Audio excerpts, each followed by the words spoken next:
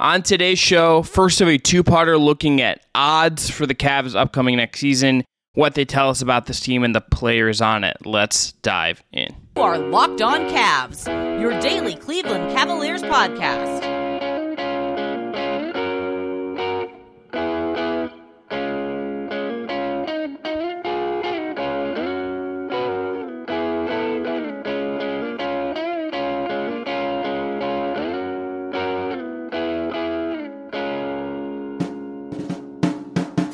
Today's episode is brought to you by Jace Medical.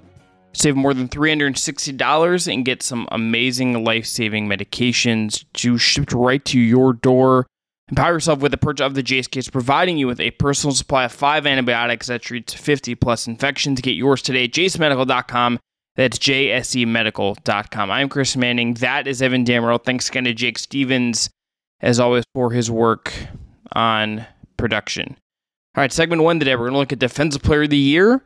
Evan Mobley is the second to the top in the odds there. Segment 2, we are going to look at why Mobley is not really, at least by odds, looked at as a most improved player candidate. I think there are some reasons we can explore there. And then segment 3, MVP and sixth man of the year. Let's start with most Defensive Player of the Year. Here are the odds, courtesy of our friends at FanDuel. Jaren Jackson Jr., last year's winner, is at plus 500. Evan Mobley is at plus 700. Giannis plus 850. Anthony Davis plus 900. Bam plus 900. Rudy Gobert plus 1400. Further down the list, you have a bunch of other names. Jared Allen is on there at plus 4500. Very, very long odds for Jarrett. Evan, here's what I'll say to start. Mobley being second makes sense. It would not surprise me if he wins it this year, just because I think he is that good and I think he's only going to keep getting better. I also wouldn't be surprised if this isn't the year, but I understand why he's second, and I think he should be on that preseason shortlist as we get started here.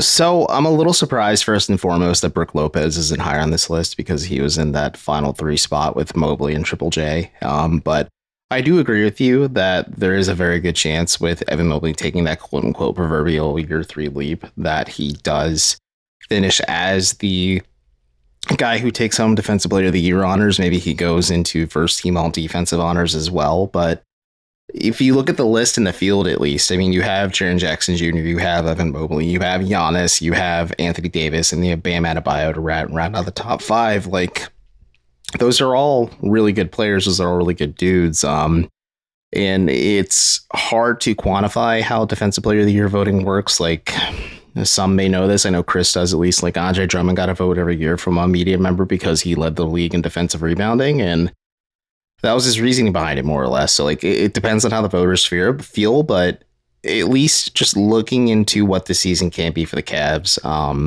with the Cavs certainly prioritizing offense over defense this offseason.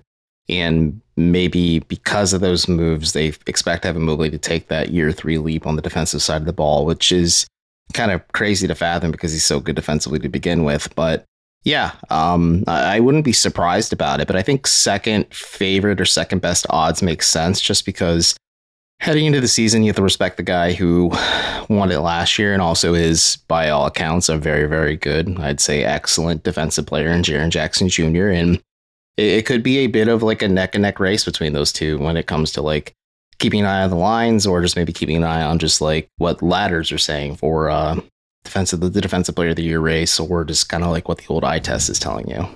I think for one, Brook is a year older. I think that always can have an impact on this. I think he's at that point where, like, does he take a step back in some way? I don't think that's impossible. I think with Jaren, like, this is someone that is further along than Mobley. I think, like, minute for minute last year, I think a really good case. I think he was better than Mobley last year. But he's 24. He's a little bit older. He's a little more seasoned at this point. Mobley still has room to grow in terms of playing center and doing some of the things that I think enabled Jaren to get into that race last year and be really vital to that race last year.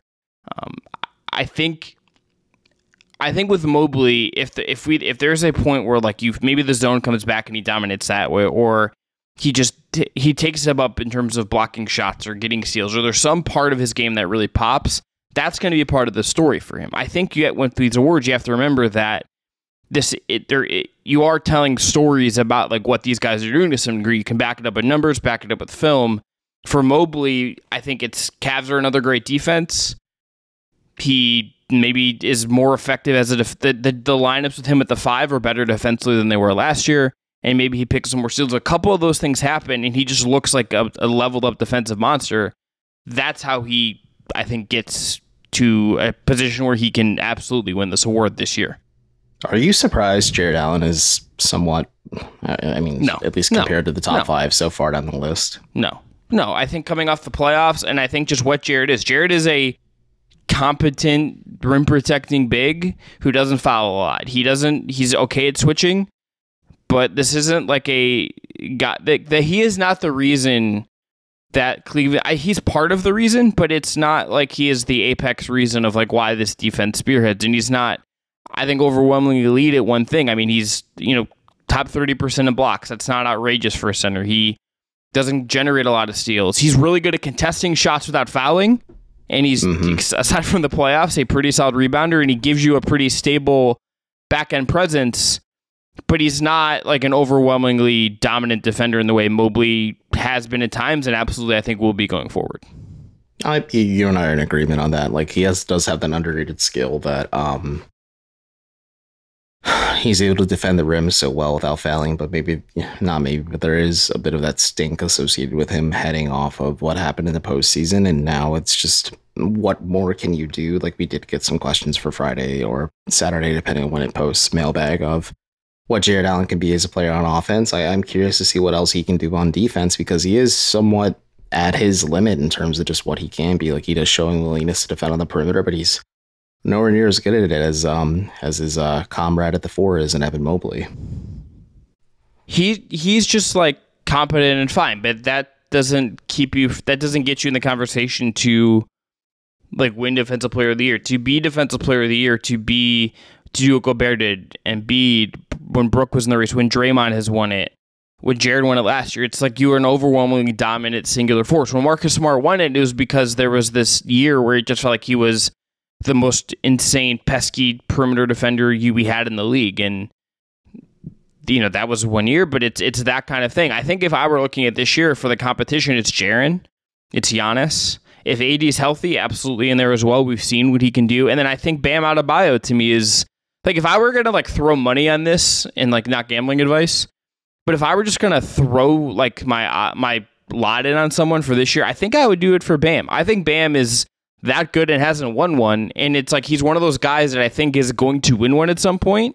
So like, it wouldn't shock me if it's this year. Like, it's going to be really competitive, and it wouldn't shock me if the final 3 is like Triple J, Mobley, and Bam or something like that. I think that it's going to be that kind of race, and it's probably going to be really close. But maybe it's like still like a year too early before Mobley ascends. But maybe this is the year that like the full defensive monster potential is unlocked. I mean, it's going to happen at some point, but the question is it year 3? Is it year 4? When is it? No, that's a valid way to look at it. Like, is it now or is it going to be down the line? To your point about Bam, maybe things or the trajectory alters when the hypothetical dream scenario of the Heat landing Damian Lillard and Joel Embiid right before training camp happens, and Bam just does otherworldly things with the Sixers. But Bam's an interesting one for me. If you gave me an answer at the top 5, I think Anthony Davis could be a sneaky good option if he's just healthy, and that's a big if, just because he's really, really good under Darvin Ham, and I think he does a lot of things for the Lakers that are underappreciated. Yeah, and him and Bam are, I mean, sneaky is maybe bold because him and Bam are tied for 4th at plus 900. Like, he's in the top 5 as far as betting odds go, and I think the reputation's there too. Yeah. The reputation is certainly there, but like Giannis, that makes a lot of sense just because Milwaukee's such a good defensive team. They do have some questions on their coaching situation and just a new head coach, but Giannis is like the fulcrum of that defensive approach Milwaukee has with Drew Holiday and Brook Lopez, like accentuating them so well, and Chris Middleton being a good positional defender. And I know we had to take a quick break for ads, but you mentioned Marcus Smart a while back and how he wanted. Do you think he could be like a complementary piece to Triple J? Like, who knows? Maybe Jaren Jackson Jr. plays off of Marcus Smart, that dog on the perimeter too. Just do more other just crazy things, because Jaren Jackson Jr. is phenomenal on defense, and I agree with you. He should have won it last year, Reddit conspiracies or not. But I think it's just puts into perspective how good the defensive field is, especially when you can make a pretty valid case for all 5 guys in the top 5. And this will switch. Like, this will evolve. It'll this will fluctuate change. for sure. Yeah, as we go. I mean, someone's going to pop in. Like, there will be like a, should Drew Holiday get recognition? And like, there will be like valid reasons for that. All right, coming up next, we're going to talk about the award race. Mobley's not really a factor in it if you look at the betting odds as of right now. And I think we're going to explore why maybe he is or maybe should be in that conversation. Today's episode is brought to you by Jace Medical. The Jace case provides 5 life-saving antibiotics for emergency use. All it takes to get a Jace case is to fill out a simple online form and in some cases jump on a quick call with one of their board-certified physicians. Get ongoing care from their physicians on any treatment-related question. Doctor-created, doctor-recommended. You don't want to get caught unprepared. You should be empowered to take care of yourselves and your loved ones during the unexpected times. You have people that have done a really help themselves in this case. For instance, they had a customer named Frank who wrote, quote, easy as 1, 2, 3 and just in time. He received his package the same day he got a sinus infection and his doctor was out of town. No appointment for days. Thank goodness it arrived. Storms, shortages, pandemics, supply chain issues. You want to be prepared, and the Jace case can help. Get $20 off on these life-saving antibiotics today from Jace Medical by using our code LOCKEDON to check out at jacemedical.com. That's JASE medical.com and use our code LOCKEDON. All right, we're back. Most improved player odds. This is, again, as we said before, is not an award where Mobley, preseason-wise, is really a strong betting candidate here. He's at plus 2,500. That puts him at the same level as a bunch of guys, including but not limited to Obi Toppin, Anthony Simons, wing Jalen Williams for the Thunder, and Shaedon Sharpe. Here are the top 5, and I'll give you their odds. This is all courtesy of our friends at FanDuel. Mikal Bridges plus 750, Cade Cunningham plus 1,300, Austin Reeves plus 1,400, Tyrese Maxey plus 1,500, and Scotty Barnes plus 1,700. Alperen Sengun, another member of the Mobley, that draft class, is at plus 1,806. Evan, here's my theory as to why Mobley is not in this. I kind of just think maybe people have already decided that he's already really good, and thus he's not a level up candidate. And I also think it's because he's not going to maybe level up on offense. And I think a lot of the times when we get this award, it is who took a really big step forward as like a primary scorer. And the path for Mobley to do that is not as clear as it might be for some of these other guys. Yeah. I think the thought process of Mobley already being so good, and sure, that's a great compliment to him as a player. But like, we look at the field of most improved player. Lauri Markkanen was it last year, and you saw him have like that palate cleansing season with the Cavs, and then he gets the benefit of being a number 1 option on the Jazz team that started out hot, but ended up not being great at the end of the year, and is clearly in the midst of a rebuild post Rudy Gobert and Donovan Mitchell. And then you mentioned some of those guys at the top, like Cade Cunningham, that's a guard who's going to be arguably the number 1 scoring option, a dude who's entering his 3rd year, like Evan Mobley, on a bad but hopefully more pesky, hopefully for their sake, Pistons team, and like that gives him the benefit of just having those counting stats behind him, win or loss, be damned. Mikal Bridges, I think, makes a lot of sense. It's just like the number 1 option because the Nets do have maybe a chance of breaking into the postseason, whether that's through the play-in tournament or maybe being like a lower seed in the Eastern Conference. And if Bridges is the number 1 option and he already has that 2-way potential as a player and prospect, like, yeah, it makes sense for the path for him.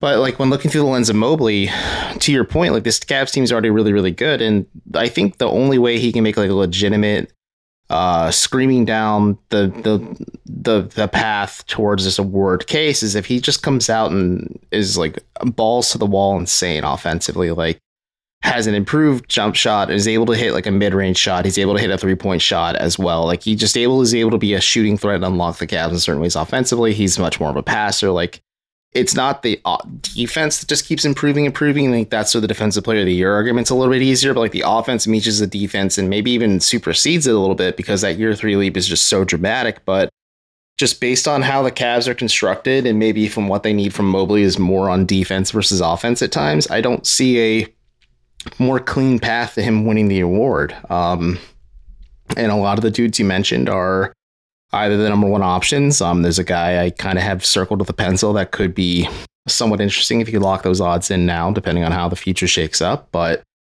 Mobley, to me, just kind of being in the back of the pack doesn't really surprise me, unless, like, again, and this is preseason, so we don't know what will happen. This will fluctuate, of course, but unless he has just a super dramatic turnaround offensively where he's just like the dude who's better on offense than he is on defense, and he's already phenomenal on defense. Who's the name? Tyrese Maxey. If the Sixers end up trading Harden, and let's just say they don't get Dame Lillard, that's been floated around in the last few days. The expectation, at least, would be for Maxey to be the lead guard in Philly's offense. Obviously, Joel Embiid is the number one option in the end all be all on any possession for Philly, but Maxey is an interesting case study. Is he a guy that benefited as the third option alongside Harden and Embiid, or maybe even the fourth option, depending on the night Tobias Harris was having too, but Maxey could be the dude who levels up and really has more opportunities to get more possessions and just really put up some more flashier counting stats. And also, Philly's going to be really freaking good because of Joel Embiid.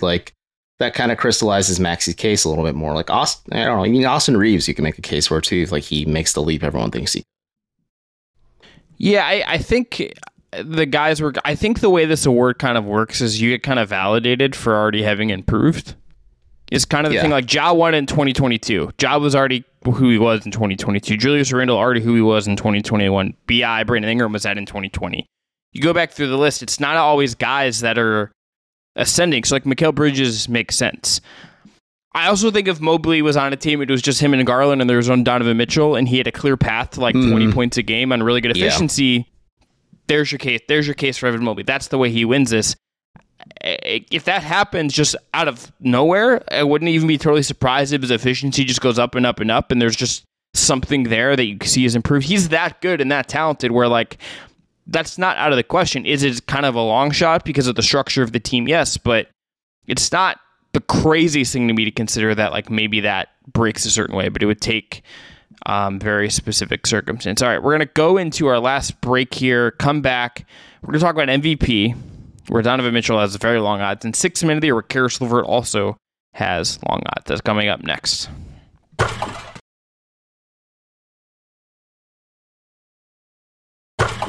All right, NBA MVP. Here are the odds for most valuable player in the NBA, according to FanDuel. Jokic plus 430, Giannis plus 500, Luka plus 650, Tatum plus 800, Joel Embiid, last year's MVP at plus 850. And then you get into Shea and Curry and KD and Booker, and Dame is on there, AD, LeBron's a little further down. You go keep scrolling on FanDuel or any sportsbook. You get down to Donovan Mitchell, who comes in at plus 3,100. That puts him a little behind AD, ahead of Ant, ahead of De'Aaron Fox, ahead of Zion, ahead of LeBron, ahead of Jalen Brunson and Trae Young and Jimmy Butler. So he is in this list outside the top 10. Very long odds. And that, to me, feels right. I think Mitchell could have another All-NBA season. I think Mitchell could have a top 10 MVP kind of season. But I think the path to him actually winning the award feels pretty unlikely. It would be very hard to see a world, to me, Evan, where Donovan Mitchell does actually win the MVP. I mean, especially now with the new NBA rules in place about load management and monitoring how many games players, or at least star players, under the category of the NBA, or at least the not category, requirements, prerequisites the NBA put in place to establish who is impacted by this rule. But I think Donovan Mitchell very well is going to be Cleveland's MVP, at least on offense this year. I think if Evan Mobley takes the leap, a lot of people are hoping he does. He could supersede Mitchell a little bit on just the MVP race, or maybe just on both ends of the court as well, depending on how impactful he is. But the guys you listed, I was moving my head in a clock. I'm yeah, you can make an argument for a lot of those guys in the top 5. I think you can make an argument for a lot of the dudes in the top 10 too. And Mitchell, I think, is just a casualty of the fact that the NBA is just really freaking talented. There's a lot of dudes that are very good at the top that are also clear bona fide number one options for their team. I am a little surprised Joel Embiid's 5th on this list just because of how good he was for the Sixers last year. And maybe it's fair to question, can he do it again this year? especially when like longevity or just like health is always a concern when it comes to Embiid's impact on the floor. But like Jokic is the best player in basketball right now, and you have to tip your cap to him and say like, yeah, that should be the MVP favorite heading into the season. But like a guy like Luka, that's some money I may throw at if I was a betting man, just because the Mavericks are such an interesting team. But like Luka's going to have the counting stats and probably have some games that are just like absolutely insane, and so will Donovan Mitchell. But I don't know. It's a weird situation because like Mitchell could not be the number one option for the Cavs. He could not be the top. He could be the top scorer, but like he might be the most impactful player, if that makes sense in terms of winning. And there could be other guys who are just ahead of him. But like I said, I think he's just also just like a casualty of the fact that the NBA is just really talented, and that's just, it is what it is at the end of the. Well, I think there's two things. Number one, I think he's just not at the level of the top 3, 4, 5 players in the league in the world. He's not at Luka's level. He's not at Jokic's level. He's not at Embiid's level. That's okay. He's amazing. He was all NBA last year, but is he at the very tippy top of that, like with Giannis and all those guys? No, I don't think anyone would argue that. I think last year was the best year of his career. I think the other part of this is, could he elevate himself beyond last year? I think if that's like his high point, is there another level to go up? Because if you look at last year, estimated wins, dunks, and threes has the stat that gives you an estimate of how many wins someone has worked to their team. Analytics on everything, but just for the sake of contextualizing this efficiently, going to use them. Jokic was first, plus 17, added 7 to Embiid was 15.8. Tatum, 15.8. Luka, 15.1. Shea, 14.4. Dame, 14.3. Jimmy Butler, 14.3. And then Donovan Mitchell at 13. Giannis at 12.8. Kyrie at 12.5, which is very funny because that doesn't factor in other Kyrie things. And then Darius Garland is there as well, 12.2. So is Steph Curry. He had this unbelievable year last year. Got some votes. But I think that's probably... That to me is something resembling you're the best Donovan Mitchell season you're possibly going to get. And I think for him to win MVP, it would have to be a level from him we haven't seen. Maybe that happens, but that feels somewhat unlikely to me. Last sixth man of the year. Quick thing for me. Yeah. Do you think Mitchell has the capability or the capacity to match what last season was? I mean, yes, he was so good. And this is, yeah, I do. You think it's maybe like a bit of fatigue or something? I don't know. It's just an interesting thought exercise, like, because that's where the Embiid things comes in. Like, both players were so incredible last year. Like, do they have enough gas in the tank to do that for probably a much more demanding and more rigorous stretch because of the rules put in front of them? I mean, I think Mitchell played like about a reasonable number of games last year, and I think for him, last year it felt like a year where it's like new environment. I got embarrassed in the playoffs. Let's prove myself. They got embarrassed in the playoffs again by the same guard. I kind of feel like he's going to come in, chip on his shoulder once again. I would not, if this is a little bit of a Donovan Mitchell like vengeance regular season, and we'll see where that gets them, would not be surprised if he's just having monster games again. Look, that guy's gas tank. I mean, we saw it in the 71-point game. He got 71 in part because he just kept going and going and going. I don't ever doubt that guy has that in him. It's one of his absolute best attributes. All right, sixth man of the year. Karis LeVert is at plus 2,300. He is the most likely, most in the odds as far as a Cav being in that race. Brogdon plus 800. Powell from the Clippers plus 850. Quickly plus 850. Won it last year. Buddy Hield plus 1,000. Malik Monk plus 1,000. Caleb Martin plus 2,000. Then you get some other guys. And then at plus 2,300 is LeVert, Christian Wood, Bogdanovich, Josh Hart, Kelly, and Josh Hart's plus 3,000. So there's a couple of guys at plus 2,300. Evan, I would be a little surprised if Karis LeVert actually ended up in this. Yeah, I would be too. Sixth man of the year is such a volatile like award race to begin with, because a lot of it is who is the best scorer off the bench for an NBA team. But like LeVert is like so mercurial as a player, just in terms of his impact. Like he does give you that defensive upside, some scoring chops too, but like, is he able to do that on a night-to-night basis? Is he able to be the player he was for the second half of last season? I don't know. And a lot of the dudes you mentioned have pretty clear and defined roles on what NBA teams kind of need from their players, like Malcolm Brogdon. That's an interesting situation because there's just the health concerns that have been reported, but also like maybe he's in a different situation from Boston this year. Norm Just a Powell, little pissed off about maybe being in trades. yeah, so maybe like he uses that anger. Yeah, who among us? Maybe he uses that anger to kind of motivate him. I mean, Buddy Hield can end up in a different situation that isn't the Pacers, since it's reported he's been asked, or according to Shams, because of impasse and extension talks to the Pacers. Like he can end up in a different situation. Like if he ends up in a situation where he has a clear bona fide role as like the leading scoring 3-point shooting guard off the bench that closes games, would not be surprised if he's flirting with it too. And then like there's other names in the field too, like IQ makes sense, just because the Knicks get a lot of great guard play from their team, and quickly is a dude who was cold in the playoffs but pretty hot for the Knicks all of last season. And then I mean, I don't know, I'm like looking at the top 5 like in front of me right now. Like Norm Powell could be interesting, especially if like Kawhi or PG miss time due to injury or something like that. Like he's a dude that can like be plug and play for the Clippers. So they're all fun dudes, but like I said, it's such a volatile award race. Like it's not really going to be ironed out until, or maybe we're not going to have like a better idea of like who is or isn't in the hunt until maybe like 30-40 games into the season, when it's like, okay, yeah, there are some dudes who have just found a groove and then are running with it from the beginning of the year, or have been running with it for long enough that they are the best bench player in the league. Let's lay out the case for how this could happen. If LeVert averages really good, is just super efficient coming off the bench. Let's see how many points he averaged last year. I could not tell off the top of my head. He averaged 12.1 last year, so not a lot. If he's, and I don't think this is the case because they added Strus, they added Yang.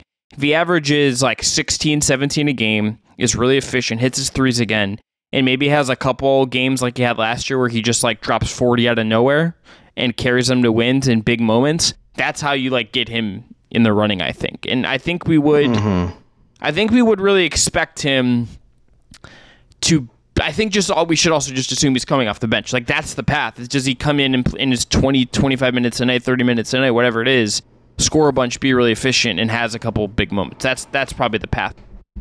I mean, more often than not, he's going to be coming off the bench unless there's like an injury or a dramatic lineup change for some reason. But I wouldn't be surprised if he's closing games more often than not, because he's someone JB Bickerstaff's comfortable with, and I think is really important to what the Cavs can do offensively as like that third or fourth safety valve on offense especially when he's clicking. But to your point, like, does he come in more and more efficient, especially compared to last year? Does he have the defensive upside? Is he able to make an impact in those limited minutes? And you kind of noted this, like the Cavs did add Max Strus, they added George Niang, like Ty Jerome could be in the bench mix as well. Like these are guys that are going to take more shot opportunities from LeVert. And more than that, do we get the same player as Karis LeVert from the second half of last season? Do we get a dude who is, or just last season in general, was taking way more 3-pointers than he was mid-range shots? And we don't see Karis LeVert maybe regress back to the mean a little bit in terms of just what he is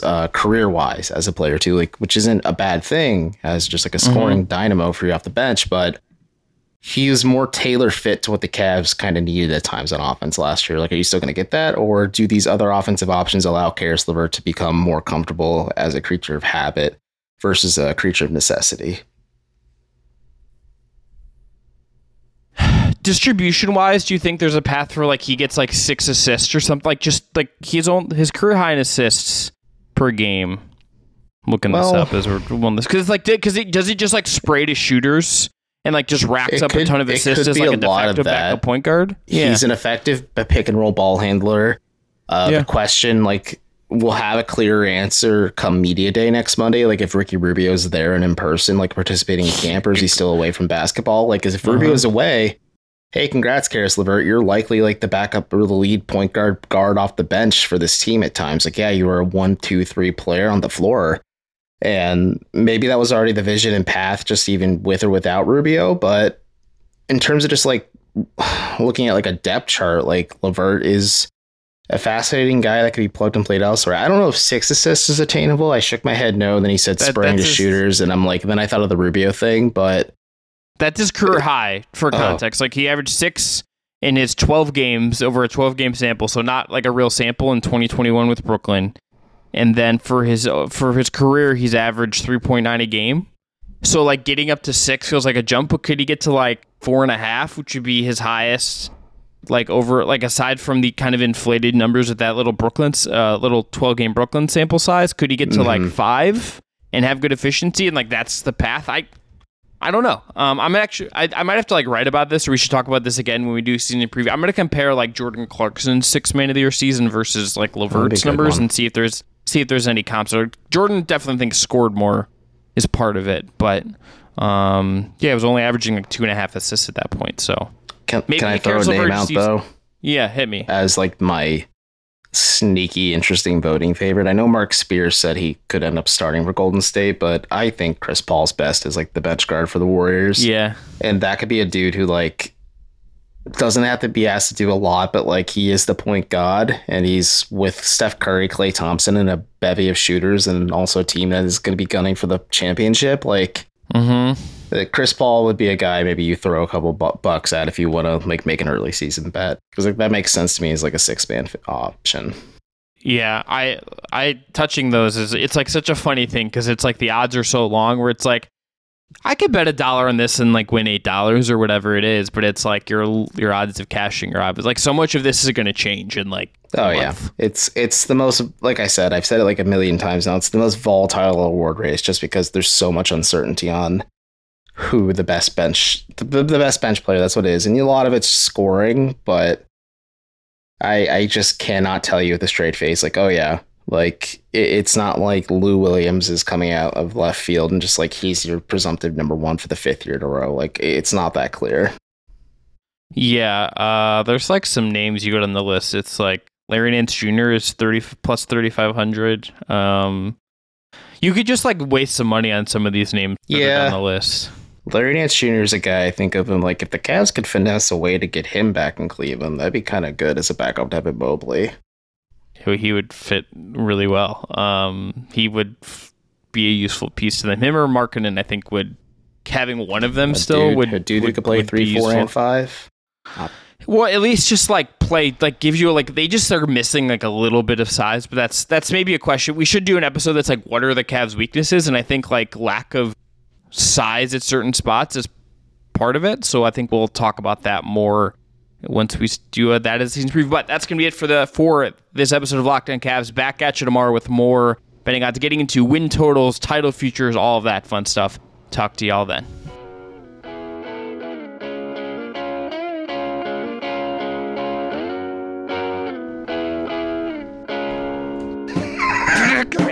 Jake, I hope you leave that like gag in.